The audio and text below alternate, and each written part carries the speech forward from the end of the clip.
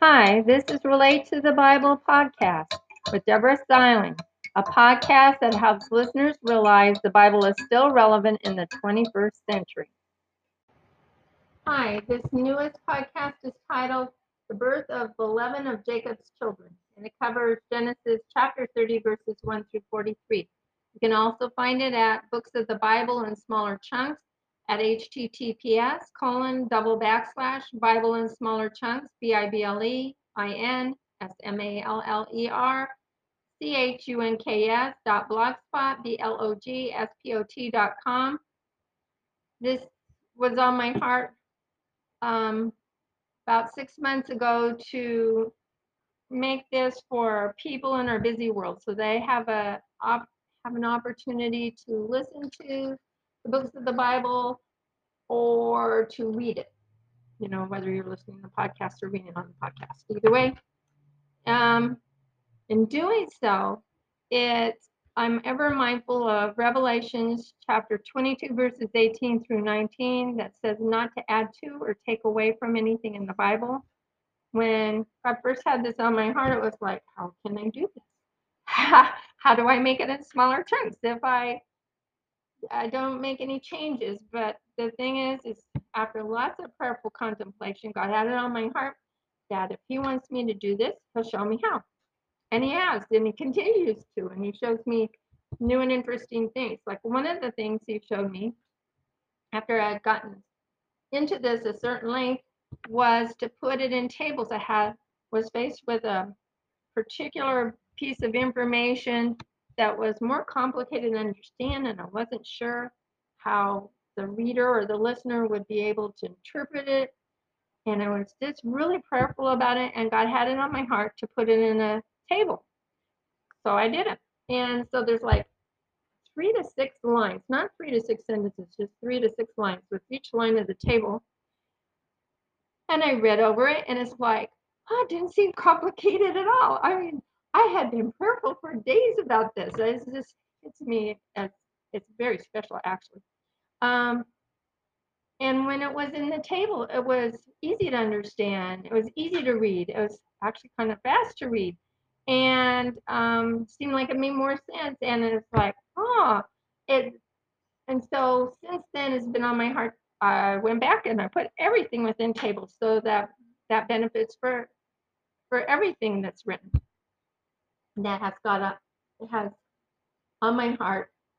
God has on my heart to share with you. Anyway, here's some of the ways that the amount has been reduced on most of the chapters of the books of the Bible. But as an aside, I really do think now, further into this, that really God wanted me to do the table because the books of the Bible in smaller chunks maybe has more to do with being in smaller chunks in the table, which makes it easier for people than the last amount on the pages. But most of the chapters have less within them, but I think the main focus is really the table, or it's really the Word of God, but it's within the tables, so it makes it easier for people to read and understand.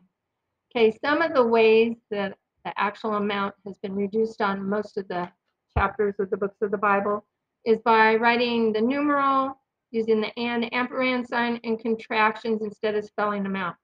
But the thing is when I'm saying it to you in the podcast, it doesn't really take any extra space. But in written form, it did take extra space. Another is by combining and condensing or compressing similar words. Sometimes it's by not putting in repetitive information. Now, if the repetitive information adds meaning, I will include it.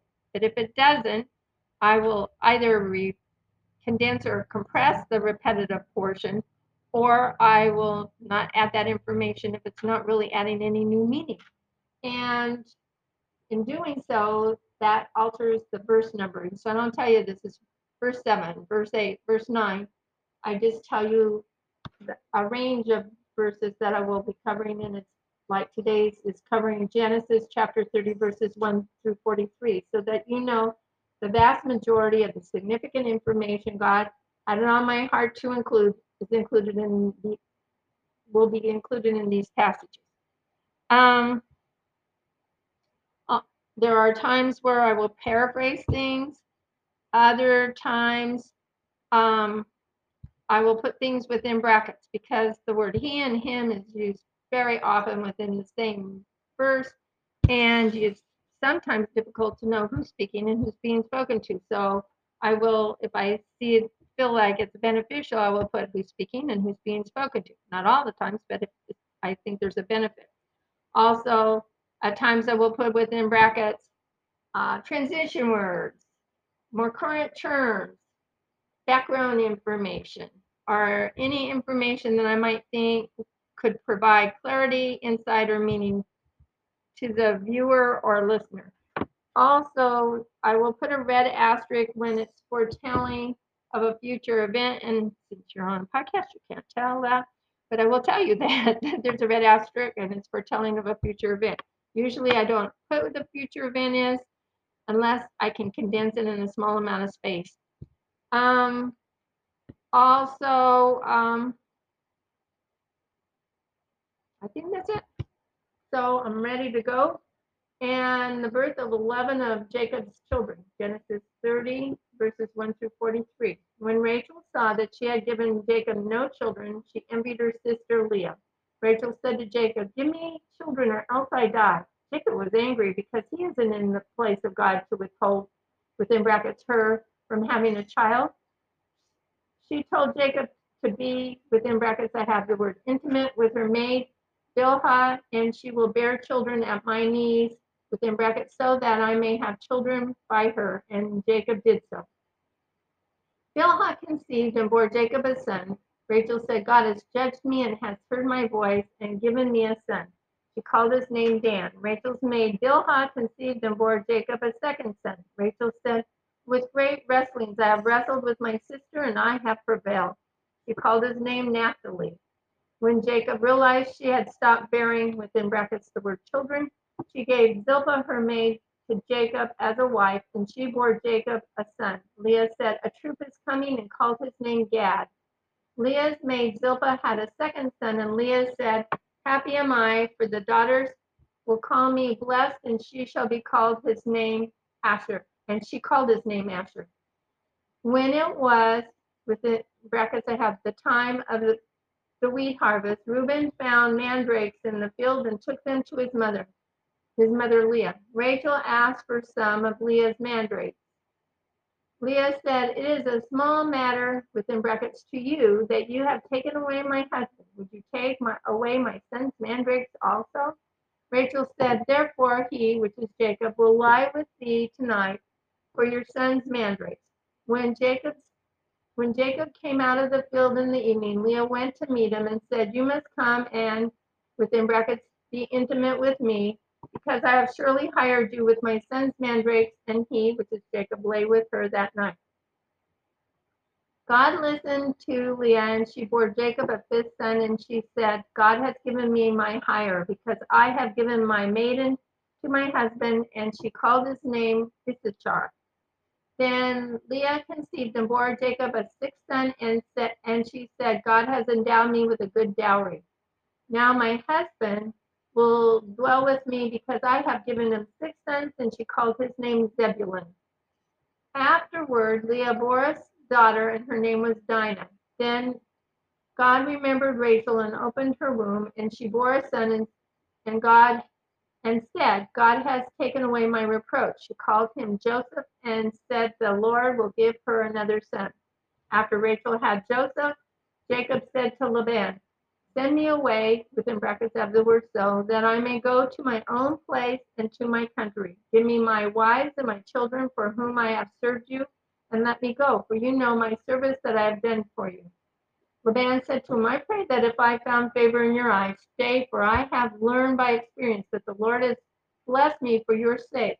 Laban asked what Jacob wanted for his wages, and he would give it, within brackets, if Jacob stayed. Jacob said to Laban, "You know how I have served you, and how your," within brackets, the word sheep, "were with me. For you had little before I came, and now you have a multitude, because the Lord has blessed you since my coming. Now how shall I provide for my own house also?" Laban said, "What shall I give you?" Jacob said, that if you do this thing for me, you won't have to give me anything, and I will again feed your flock for you. Jacob asked what he could pass through.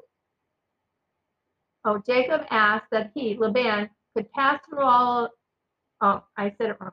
Jacob asked that he, Jacob, could pass through all Laban's flock today, removing all the speckled and spotted sheep and brown lambs and the speckled and spotted goats, and these will be my wages. Within brackets, this way in the future you will know that by my righteousness, if I have stolen any from you, if there's any other color than speckled and spotted sheep and goats and brown lambs that are with me. Laban said, it should be according to your word. So that day Laban removed all the speckled and spotted sheep and goats and the brown lambs and the ring straight, I think that means streak, and spotted male and female goats and gave them into the hand of his sons. There was a 3-day journey between Laban and Jacob fed the rest of Laban's flock.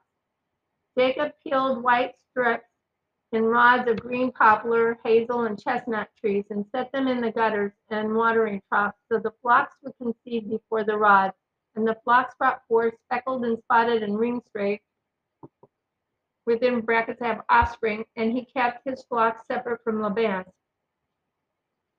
Jacob placed the rods in the gutters before the stronger livestock so that when they conceived among the rods, Jacob's were the stronger ones and Laban's were the weaker ones. Jacob became exceedingly prosperous and had large flocks, male and female servants, and camels and donkeys. The next podcast will be called Jacob Takes His Family to Return Home, and it will cover Genesis chapter 31, verses 1 through 55. Please share this with others. Thank you for joining us at Relate to the Bible. I look forward to you joining us next time, where you will hear more examples of how you can relate the Bible in ways that are especially meaningful to you.